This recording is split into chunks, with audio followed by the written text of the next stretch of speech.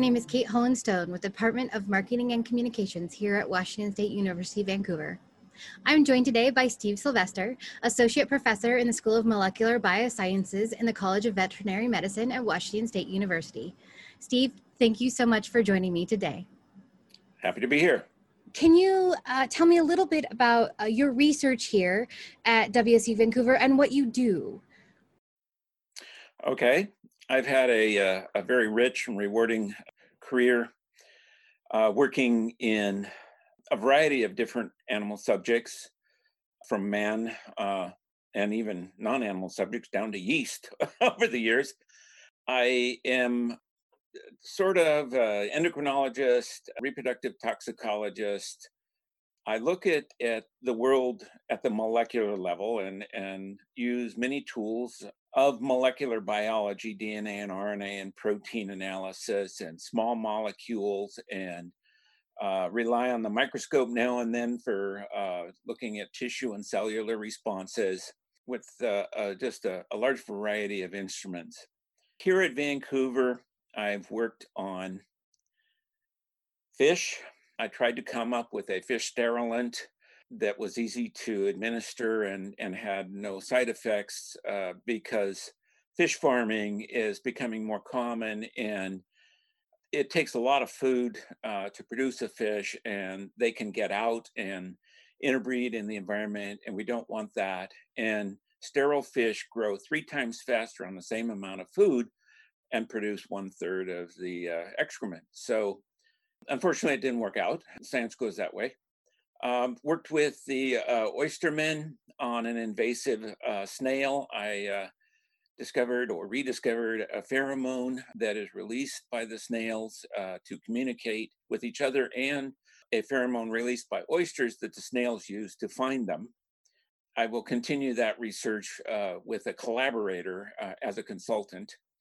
Other things looked at biological actions that are going on in male reproductive tissues in mice here.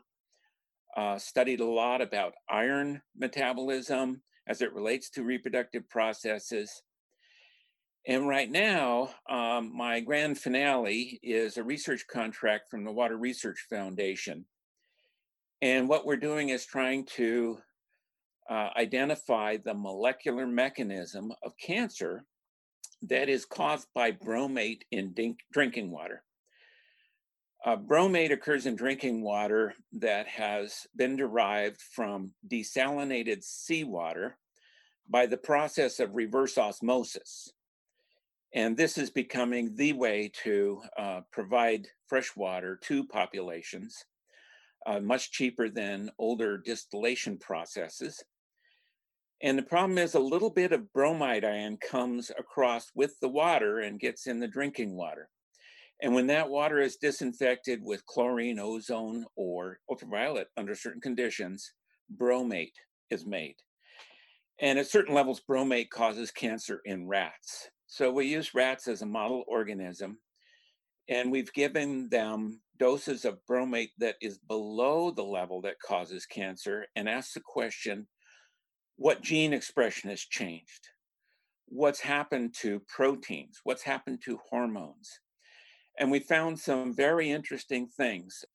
I suspect that the World Health Organization and the EPA will use our data to modify the allowed levels. And then the engineering companies that produce these desalination plants will have to modify them in order to accomplish that reduced level of exposure. So that's what I'm working on right now. That's fascinating and seems like really important research, especially like going forward with what's going on in the world today.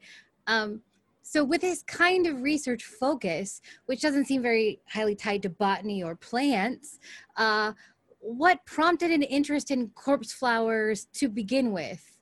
Well, I knew about them, many, many years ago, and was very curious about them and always wanted to experience a bloom and smell it because that is pretty significant that a plant would use a pheromone to enhance its breeding. I read a news feed called Science Daily just about on a daily basis. And back in 2002, a bloom was reported at the University of Wisconsin, and they were going to make seeds available to universities, conservatories, etc. And I had just heard what university too many times here at WSU Vancouver. I was the first scientist to stay here permanently, and we were real small. And I wanted people to know that we're here and that we're a research university, that we're doing significant research in all fields, social and biomedical and engineering and business, that is helping humanity. And how do we get people to know we're here? You know, it's in the newspaper. Well, I decided that I would ask for a seed for a Titan arum and grow it up, because on average, 20 to 25,000 people would come to experience this bloom. So I thought that would be a good way to bring people to this campus. Also, when I got the seed, not much was known about the chemistry of the very rotten flesh smelling pheromone. And I sort of wanted to do that too. However, that was well described prior to my first bloom. So I didn't get to do that. So you got a seed from the University of Wisconsin. Can you share with us when you planted it and the process that it took to grow the corpse flower? You bet. Yes. So I got the seed in 2002. And I got 3 seeds, and I gave one to a botanist and one to another professor, and one sat in a desk drawer for too long, and the other one grew a plant, but a postdoc who was taking care of it moved on, and it got forgotten and it died. So I planted my seed in a pot with some Miracle-Gro planting soil, which is the wrong soil, but it worked. And up popped this little plant, looking like a miniature palm tree, sort of, about a foot tall. And then it stopped growing. And so I just kept watering it and taking care of it. It was in my office on the floor. And then it turned yellow and it died. And I thought, nuts, I did something wrong. I don't have enough knowledge of botany. I'm an animal science type person. Well, then a little sprout came up after that first leaf. It's actually just a leaf, one leaf. And the next sprout grew a leaf that was about, 18 inches tall. And then it turned yellow and died. And I'm going, okay, I've got this figured out. Sure enough, here comes another sprout up to about 2 feet. And then it started getting a little bit big for my office. So I moved it down to the lab and I put it in a window down there. And it went from 4 to 6 to 8 feet. And it was getting a little bit big for the lab. Plus, I wanted the window for another project. So I moved it out into the hall. It kept getting larger and larger and starting to get towards the ceiling. A fairly large leaf started yellow. Okay, no problem.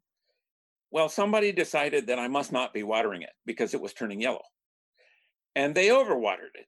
And I came in one day and it had bent in half and shot sap all over the wall. It had exploded. And I thought, oh my gosh, what's going to happen now? So what happened is another sprout came up, but it was smaller than the leaf that had exploded. And then another sprout, and another, and finally the fourth sprout. But each one of these was smaller. So that told me what happened was that not only did the leaf explode, but the tuber, the corm it's called, also fractured. And 4 fragments were big enough to support their own leaf. So I had 4 plants for quite a while. I still do. And the normal timeline of 10 to 11 years, that's for one plant. But when it exploded, it reset the timeline. So it wasn't until 18 years, 17, 18 years, that it finally put up the first bloom. That's the history of the first bloom. The bloom died and another sprout came up and another sprout. And then just in the past couple months, 2 more sprouts, but I've got 4 leaves now. And one of those leaves is very large as the precursor of the bloom. So it will die back in a few months, and then the corm will rest for a few months, and then that corm will decide, is it time for a bloom or a leaf? Likewise, the other three corms. So it's not common necessarily, or wasn't, for a bloom to die back and produce another leaf. Frequently, they just died away. But I think it's because of nutrients and watering that we are able to get a leaf back from a bloom. So I've got four leaves up right now. That's just amazing. And I'm assuming this isn't normal, and this is what makes Titan Van Coog different than other corpse flowers. This, yes, I've seen one picture of a bloom with a leaf. So that's two plants. But I'm the only person I know who's got four plants in one pot, and they're all clones. They're genetically identical. So yeah, it's kind of unique. And I could have two blooms at once. I could have four blooms at once. Who knows? You just never know. Makes its own decisions. I've learned that. So how did the plant get the name Titan Van Coog? Well, most people name their titans. It's a long process, say 10 or 11 years to get a bloom. And so they give them sometimes comical names and other things. And I wanted something that related to WSU Vancouver. And I was thinking of Titan Butch, but the WSU Vancouver students like to call themselves Van Coogs. So I asked a person in student activities, Michelle McElvoy, if she had a suggestion, and she said, well, they like to call themselves Van Coog, so Titan Van Coog. And now it's debatable. I've got four. Was it Titan Van Coog 1 or 2, 3, 4, or something else? Haven't decided. Or are they just all universally Titan Van Coogs? Who knows? They're all clones, so they're technically all Titan Van Coogs. Can you tell me about Titan Van Coog's first bloom? Yeah, it was another sprout, and the way you tell the difference between a sprout that's going to be a bloom versus a leaf is the leaf sprouts are very symmetrical, looking like a rocket tip, whereas the blooms look a little pregnant on one side. And I had a sprout come up the morning of the solar eclipse that was a little bit off center, but it turned into a leaf.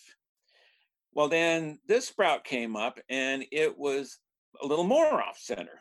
And so I thought, well, maybe this is a bloom. And I had talked this up to a group on campus in case a bloom happened so we could plan for it, and notified them that this was a possibility. And at the time, I had another leaf up that was starting to die back. And I needed to repot the plant because it was in a 24-inch diameter top and about a 12 or 14-inch diameter tapered down to the bottom planter that just was not big enough.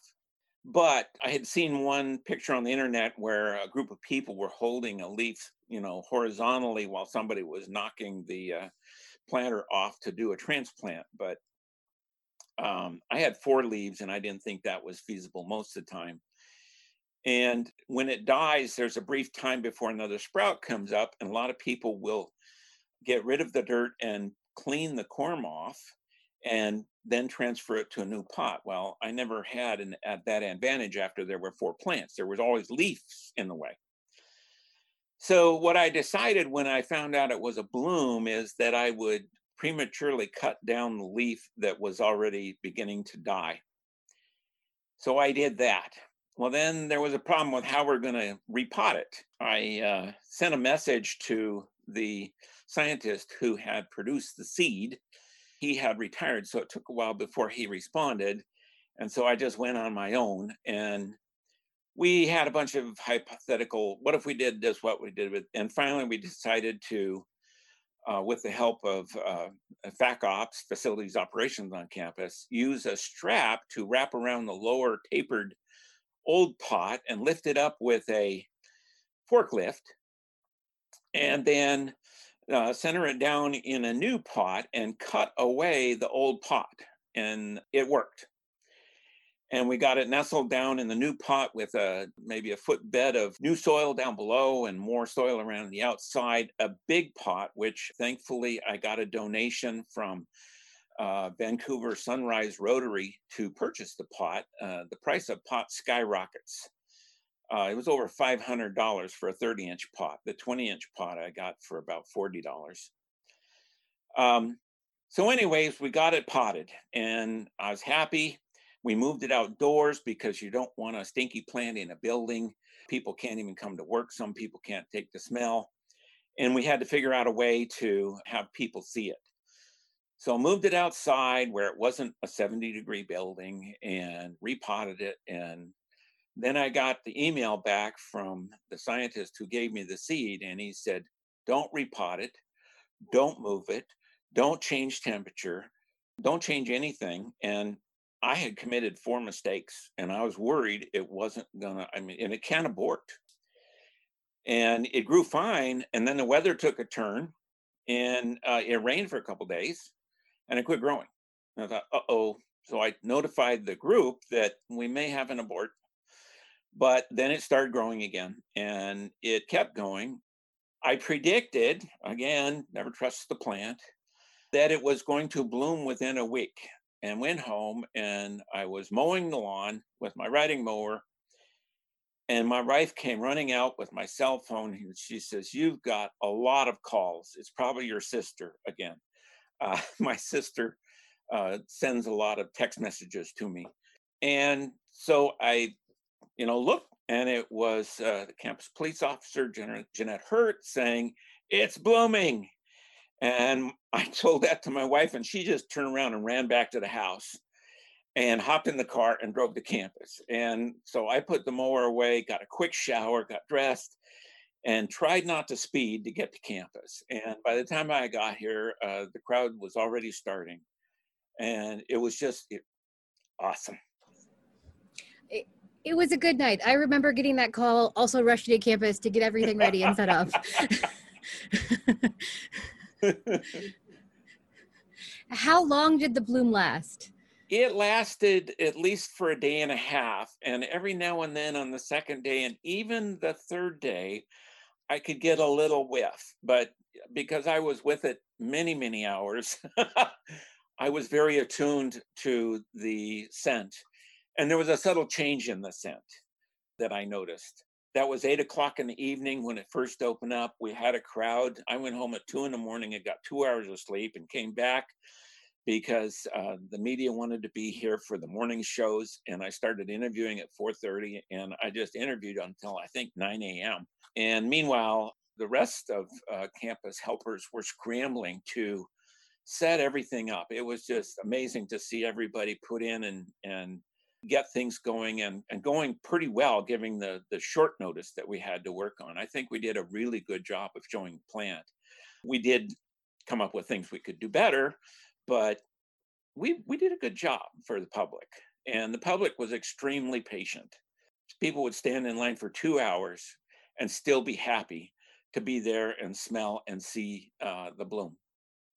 Yeah, in my standing around and talking to people and taking pictures, I heard a lot of different things that people said the plant smelled like. What did the plant smell like to you? It's kind of a combination of things. It wasn't as bad as I thought it would be. I've experienced dead rats that have sat under a house for a while and other animals that I've run into in the field, and they're pretty bad. I was an athlete in college. I know what dirty socks smell like. I didn't think that was it, but a lot of people did. So to me, it was definitely a dead animal smell. One reporter said she had worked with the coroner and, oh yeah, she recognized the smell. So definitely the smell of death. And that's how the plant uses it to draw the flies that would normally land on a corpse to lay eggs. What were you surprised to learn about the bloom? Well, boy, I learned a lot. I think I read every site on the internet, learning how to try to take care of the plant. And just a mention or a picture or something would lead me to do something. But I learned a lot more during the bloom. I had never witnessed the bloom. I'd never seen the flowers, the male to the female flowers. So to see them, I cut a window in the outer, it's called the spathe, to get to the real flowers, which are down on the bottom of the spadix, the center. What you see, what people saw was actually called an inflorescence, a flower holder. And it was only through that window we moved a camera over sometimes so that they could see the real flowers, and they look like Dr. Seuss flowers. Uh, they didn't look like any flower you've ever seen. So to experience that, and then I've never pollinated before, and I read it again and learned as much as I could, and did it. I think I did it right. Unfortunately, however, a Northwest mold got on the flowers and they all molded and died. So I learned don't leave it out in our environment and change. I would cut the spathe away after a day or two and not wait for it to rot and fall on its own. That would minimize the moisture. And then maybe you just can't do it in the Pacific Northwest, but UW has. But I don't have a greenhouse. Titan Van Cougar is fairly unique in that respect, in that it never was in a greenhouse, and the native conditions in Sumatra are 80 degrees Fahrenheit and 80% humidity. It never, ever saw 80% humidity, and 2 days of its life, it saw 80 degrees Fahrenheit. So it's doing pretty well then in non-native conditions. Yeah. You talked about the current state of Titan Van Cougar, in that there are currently 4 leaves up right now. There are 4 leaves, and one of them is 11 feet above the pot, and another one is 10 feet above the pot. And then there's one that's still growing. It hasn't unfolded yet. And then the most recent bloom, the June 1st bloom, just the top tip opened up that I could see the leaflets beginning to poke out there. So I know it's a leaf and not a bloom. So how high each one of those will get, that depends on how much nutrient is in their corm. But the one that has been up, that came up after Titan Van Cougar bloomed, that's a really big leaf. And it stayed up a long time. It hasn't turned yellow yet. So it's putting a lot of nutrition down into the tuber, the corm, and I'm hopeful that that will be a bloom. So along with that then, do you have a prediction of when you expect Titan Van Cougar to bloom again? I've learned not to predict. But if you had a prediction. But I would hope next summer.